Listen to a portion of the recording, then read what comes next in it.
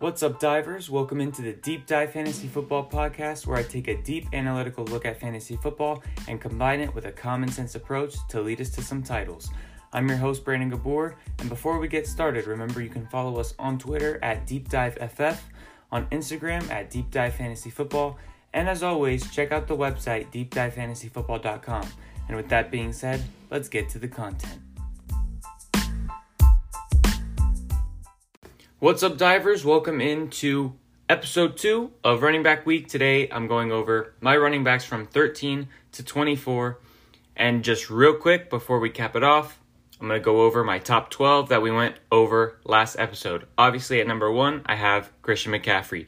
Then I had a tier break. Then Ezekiel Elliott, Alvin Kamara, Saquon Barkley are the 3 people in tier 2 for me.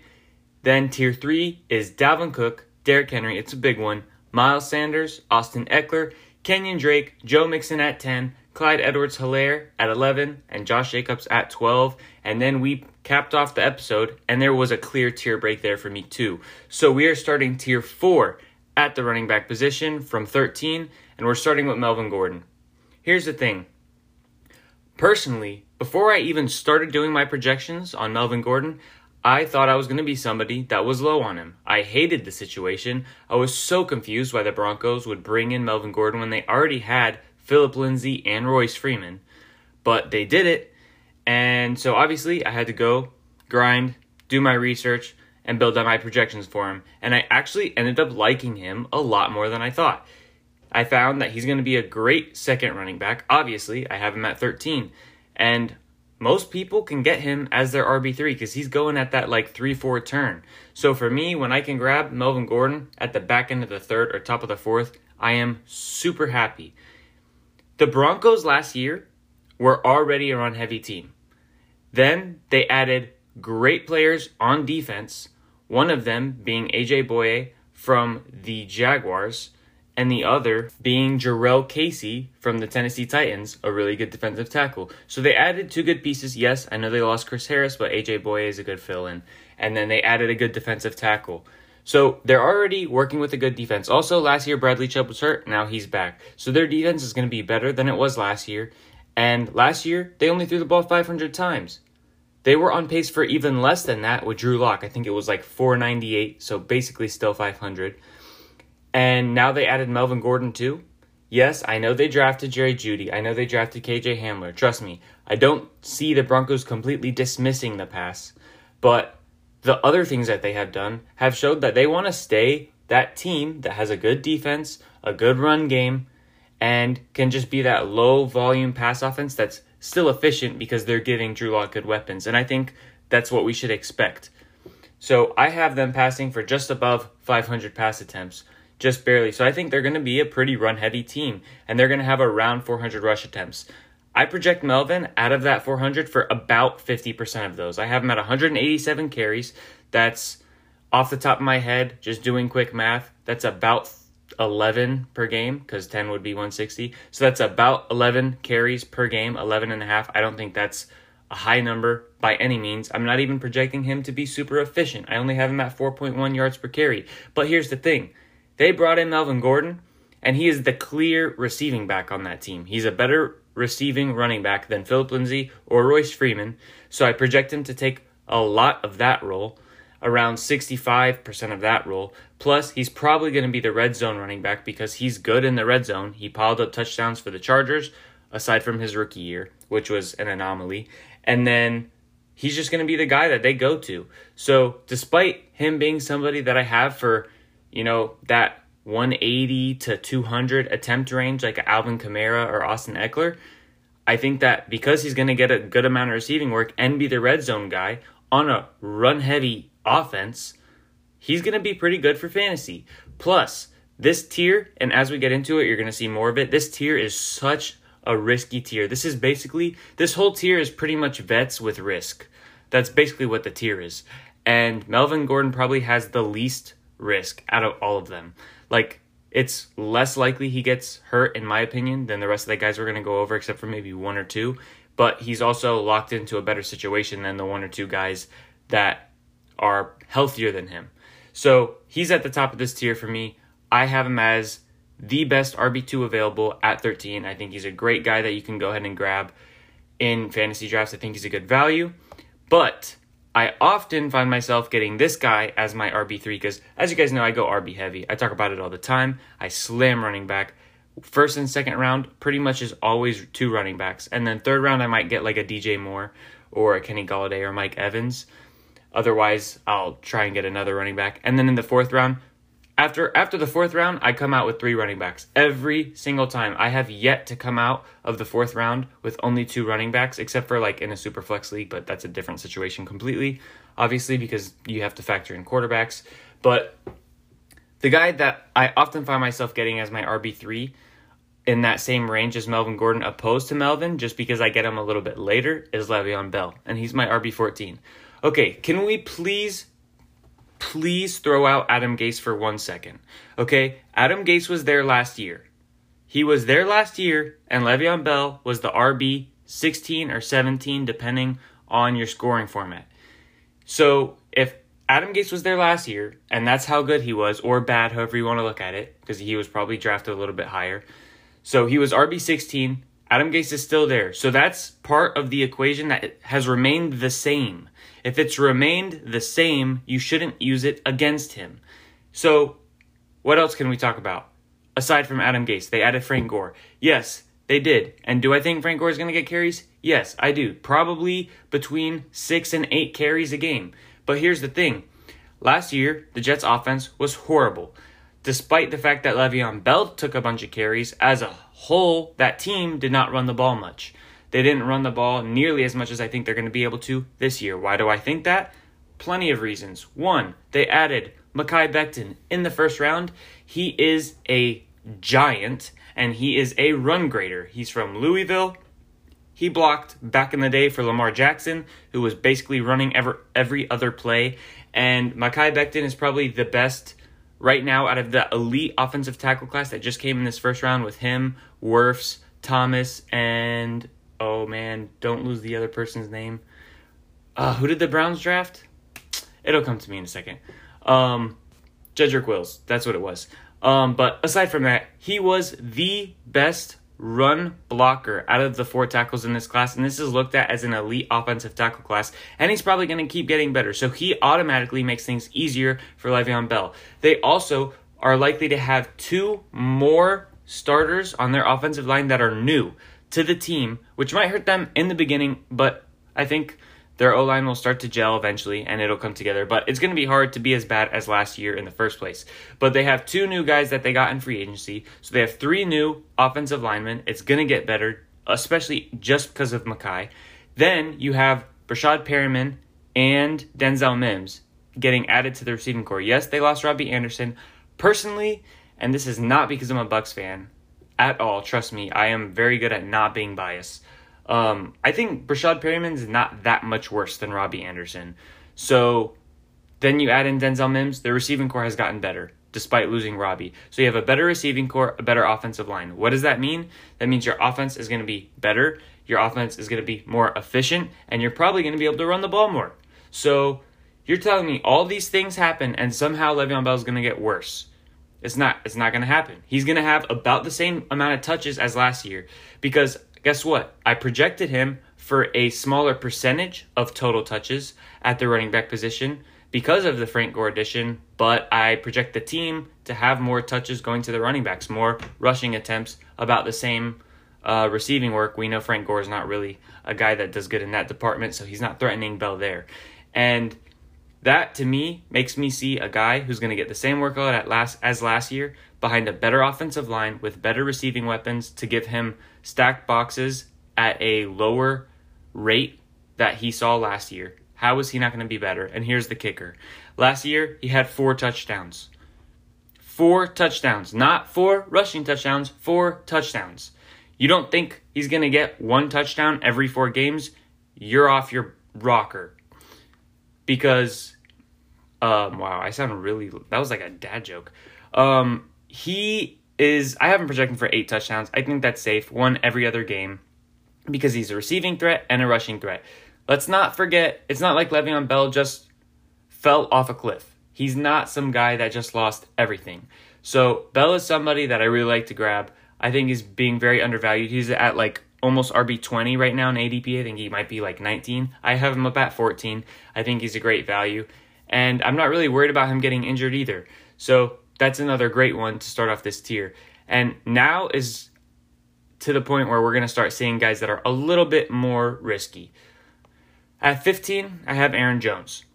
Here's the thing. He is going to lose touchdowns to A.J. Dillon, a few carries per game, but honestly, I don't think it's going to be as bad as everyone else does. I have him up here at 15, but he's probably going to finish higher than that because we know every year some running backs get hurt.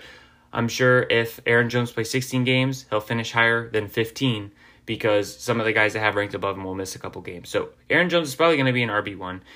One thing I don't like about Aaron Jones, though, is that he was reliant in the receiving game for fantasy when Davante Adams not being on the field. When Davante Adams was off the field, Aaron Jones was much better in the receiving game, which obviously helps you immensely in fantasy football. Once Davante Adams was back, he lost a lot of his receiving work.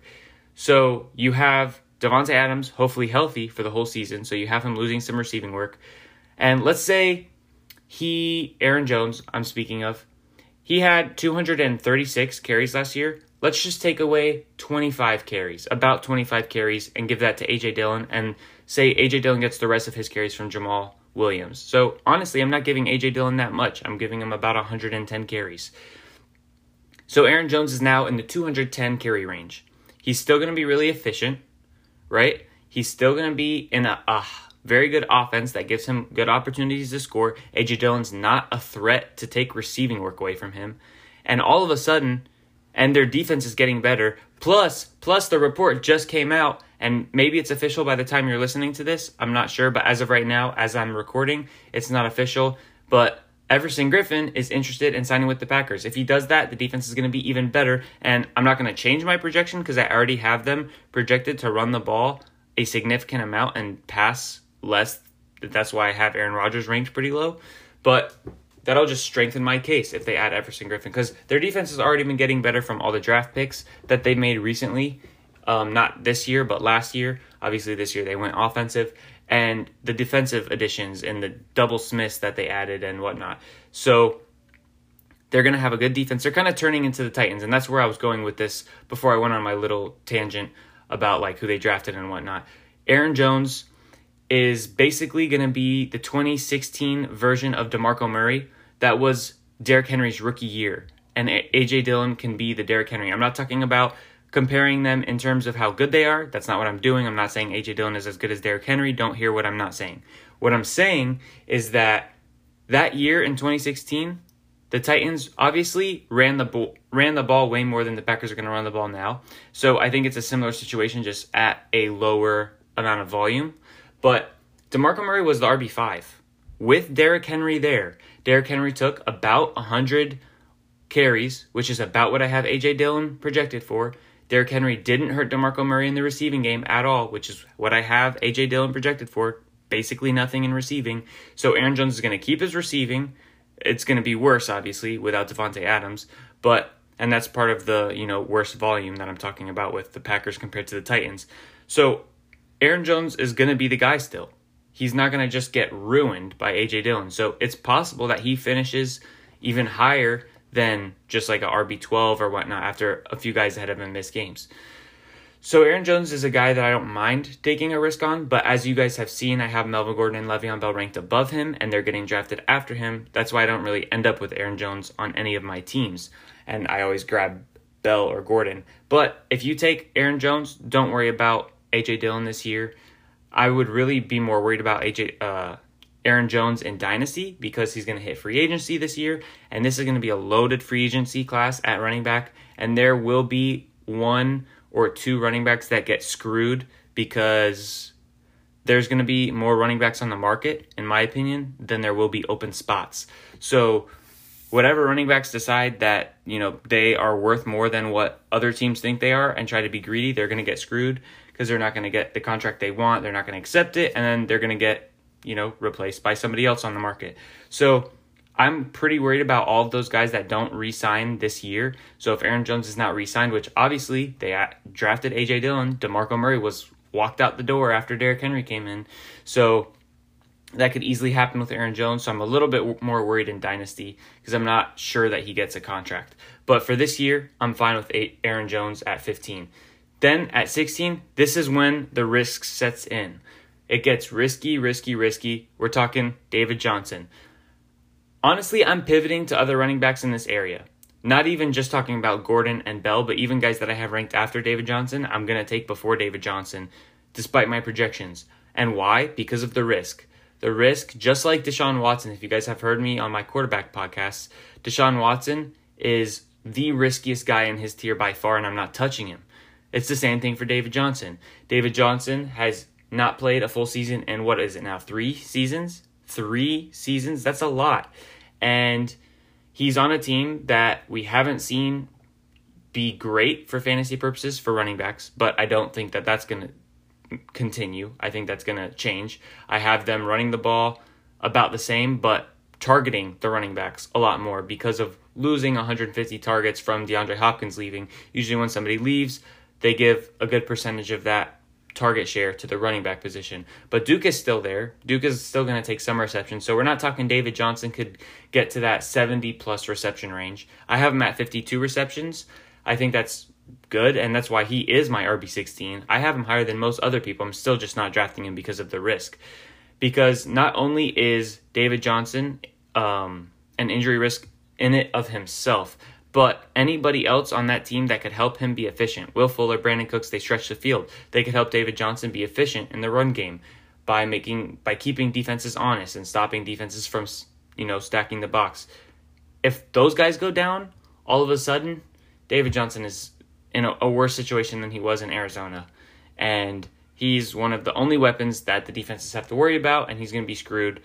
Plus, we don't see a lot of touchdowns go to the running back position in Houston for whatever reason. I don't think they've had a guy as good as David Johnson in the last 4 years, but which is, how long Deshaun Watson has been there.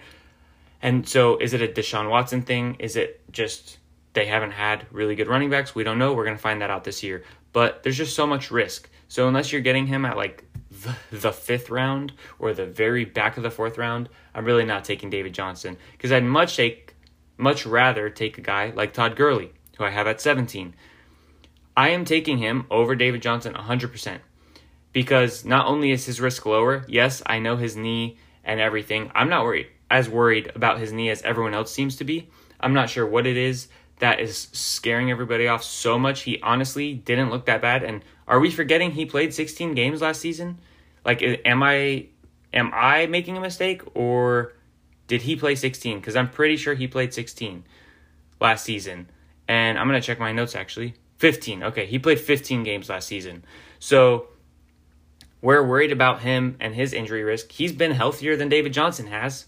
And he's been able to manage his knee injury. And he's had some games last year where he didn't look that great, yes. But he also had some games where he looked really good.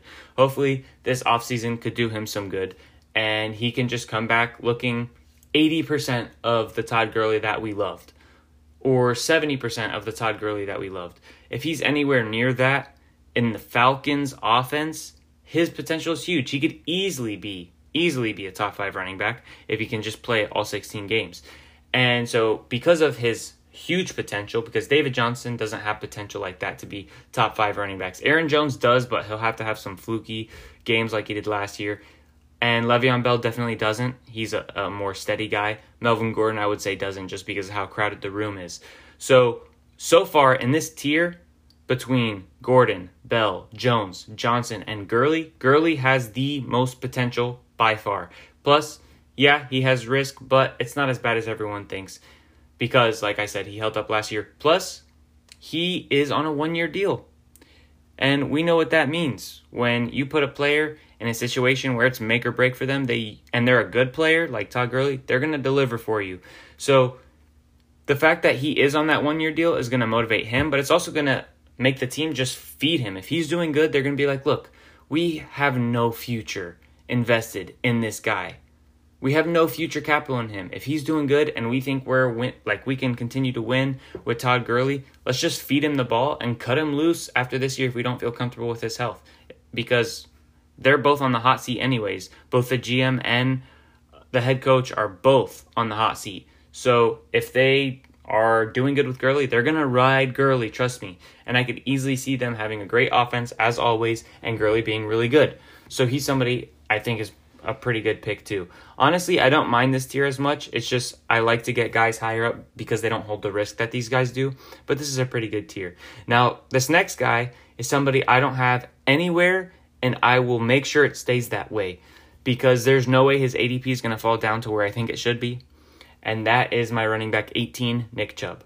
Some of you guys are going to hate it. Some of you guys have him in your top 10. Some of you guys, are just hoping he can just be great.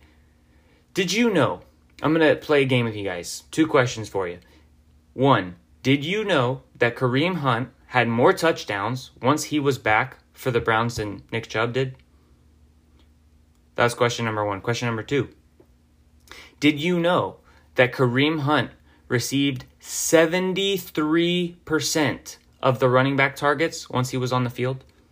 73%. He is the clear receiving back. So this is basically the situation in Cleveland, and I feel pretty confident in this. Basically, Nick Chubb is going to be on the high side of a 70-30 split on carries. So he's going to get about, between him and Kareem Hunt, 70% of the rushes. And he's efficient with that work. But he loses almost all of his receiving upside to Kareem Hunt. And not only that, but he loses a lot of touchdowns to Kareem Hunt. Because guess who's more of a threat in the red zone? Because he's a good receiver, Kareem Hunt. And that's why Kareem Hunt had more touchdowns than Nick Chubb. And I'm not saying, I don't have Hunt projected to have more touchdowns this year, even though that's what he did when they were both on the field. I still have Nick Chubb being the touchdown leader, but I have them very close, and I think it's going to be very close. Last thing on Chubb versus Hunt.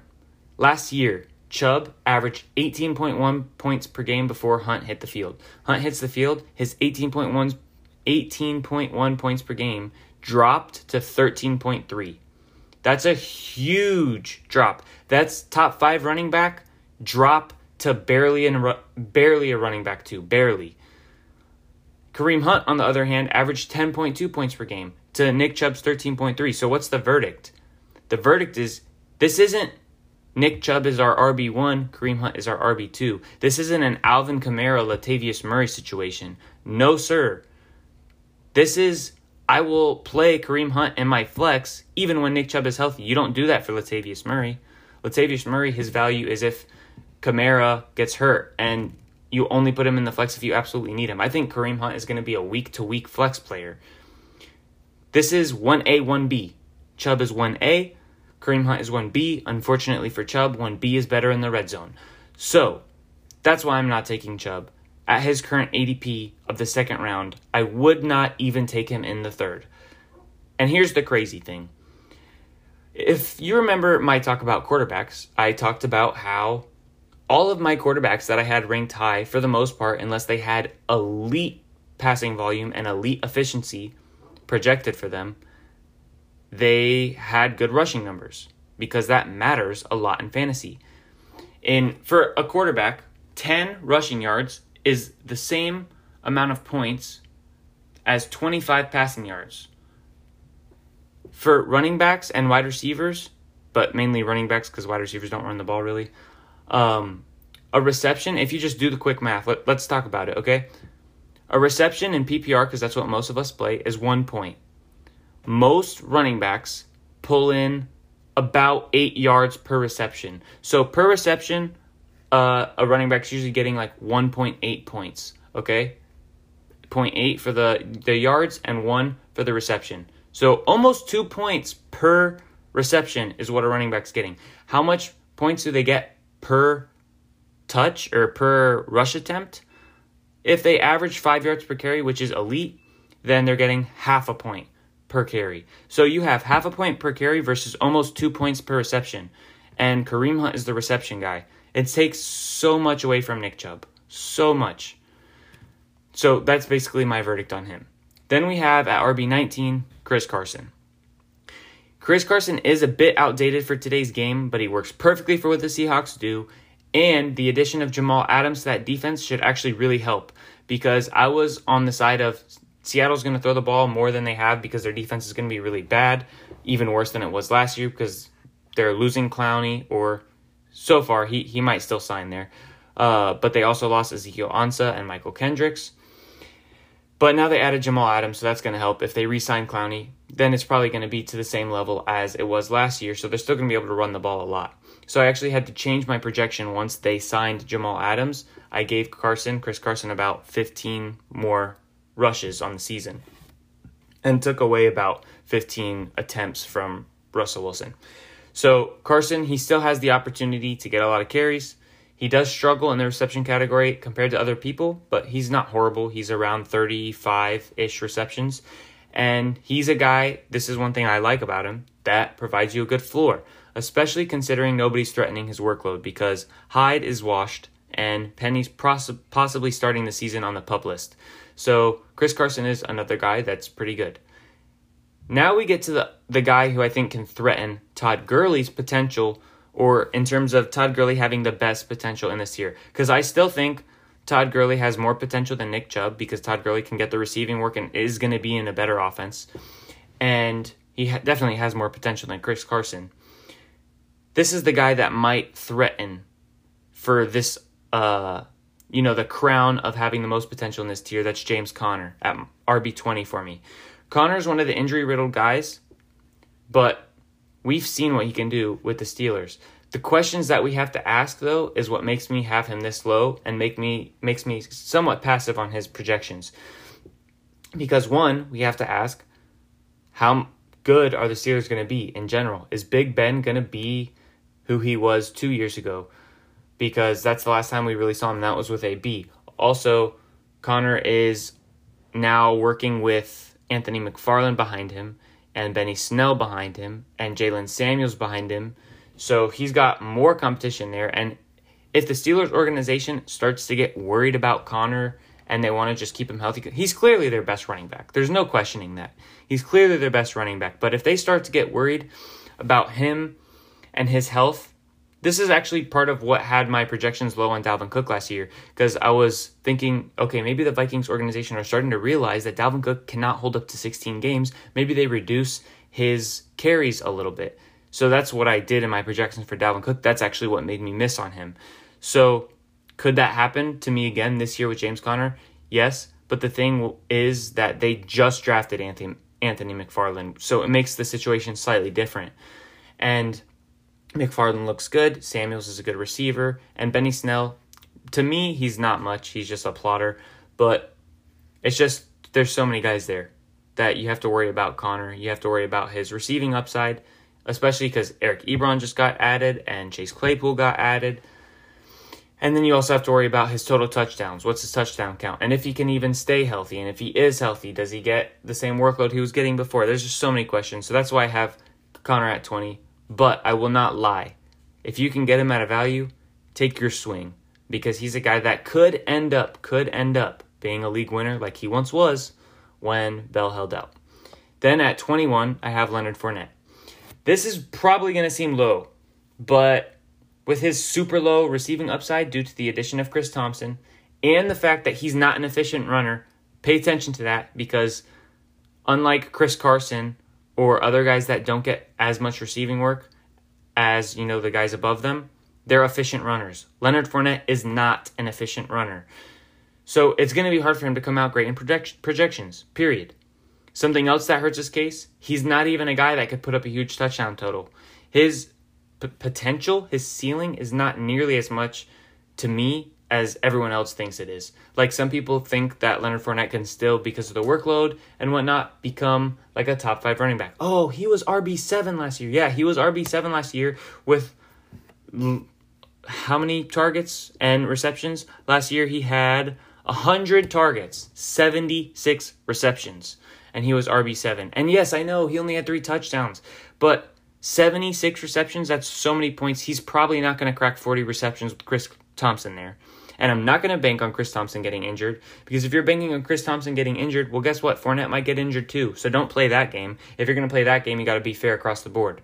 So the fact that he's losing his receiving work, he's not great in terms of yards per carry or just efficiency in general in any part of the game, really.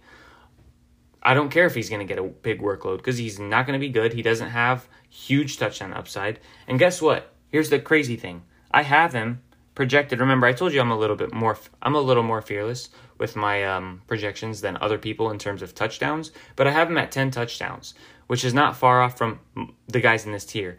Because since I didn't go over touchdowns, I guess I'll give them to you. For this tier, Melvin Gordon, I have him at 12. Bell, I have at 8. Aaron Jones at 13. David Johnson at 9. Todd Gurley at 10. Nick Chubb at 9. Chris Carson at 9. James Conner at 9. Leonard Fournette at 10. So I even gave him the benefit of the doubt in touchdowns, and he's still this low for me because of the lack of receiving and efficiency in the run game. So Fournette is not somebody I'm touching. And boom, we have a tier break. So we have 3 running backs left in my top 24. That's not where the tier ends, but that's where we're going to finish this podcast off. And to start this tier, so that big tier, that huge tier 4, spanned from RB 13 all the way to RB 21. That's 9 guys. And that was basically like the older guys that have injury risk or somebody threatening behind them. So that was like Nick Chubb with Kareem Hunt behind him, Aaron Jones with A.J. Dillon behind him, and then the guys with injury risk like Fournette, Connor, Carson, Gurley, David Johnson, etc. So now we have Ronald Jones at RB22.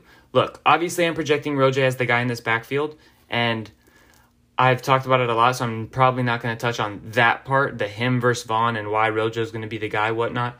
But you should probably start getting on the Rojo train because Vaughn just got found with COVID, and so now he's going to be quarantined and miss even more time in an already short offseason for rookies. So really, at this point, you're being silly if you're not going to jump on the Rojo train, at least for the beginning of the season.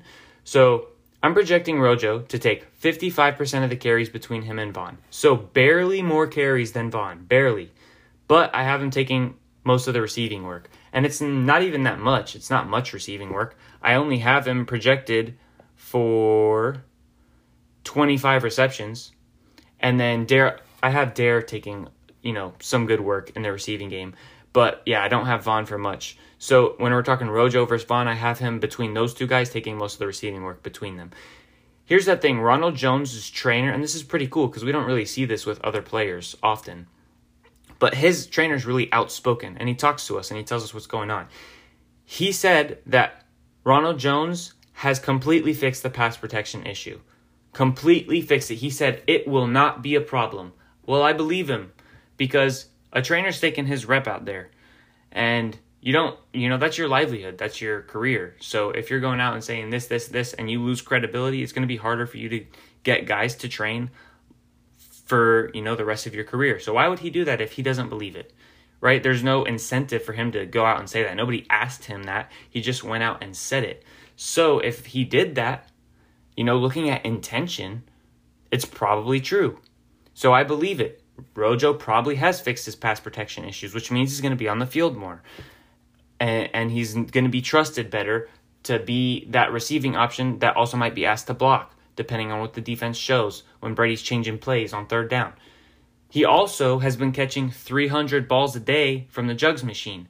And the trainer also said, look, pass catching is not going to be a problem either. He's been doing 300 catches a day on the jugs machine. He's much better.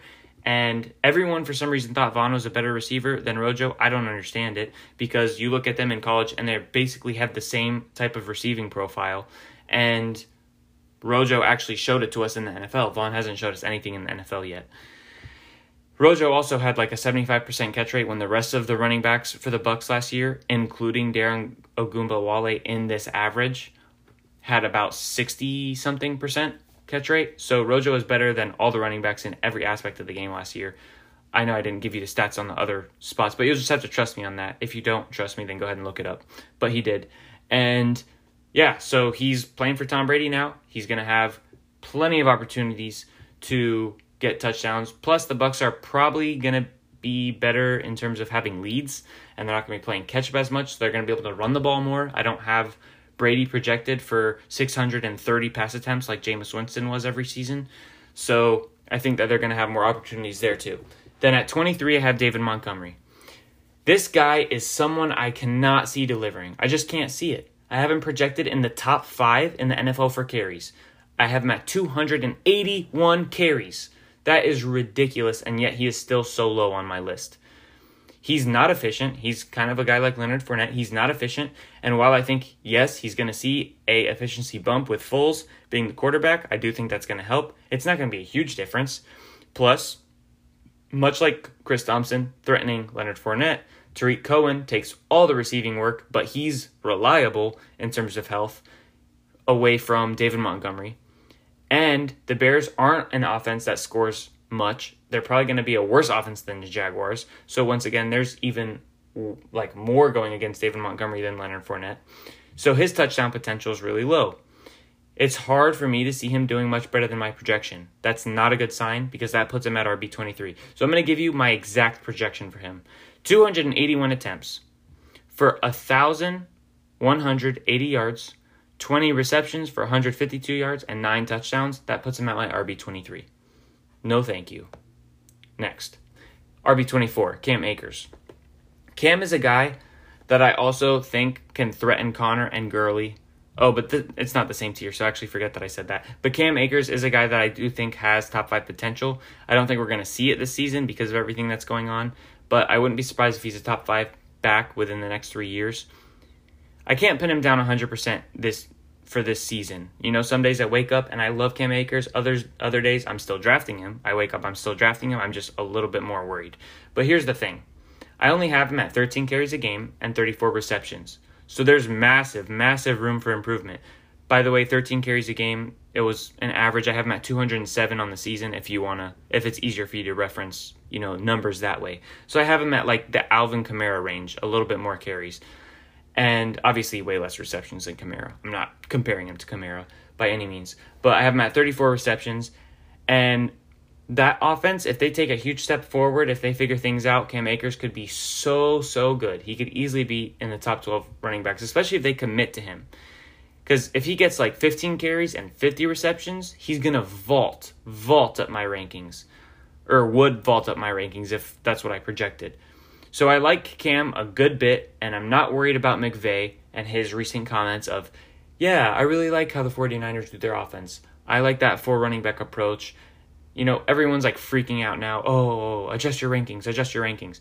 Man, coaches say like a million things every offseason, and maybe like 10% of those things end up coming to fruition. I'm not going to put much value in that.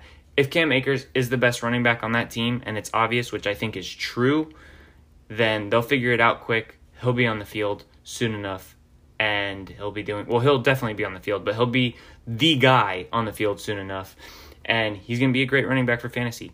And he has a huge opportunity in an offense that has been amazing before. So why not take the shot? He's a 4th, 5th round pick. That's a good shot. And in auction drafts, don't even get me started. Auction drafts, you're getting him between like $2 and $8 if you play your cards right, which is not that hard. So Cam Akers is my RB24. That rounds it out.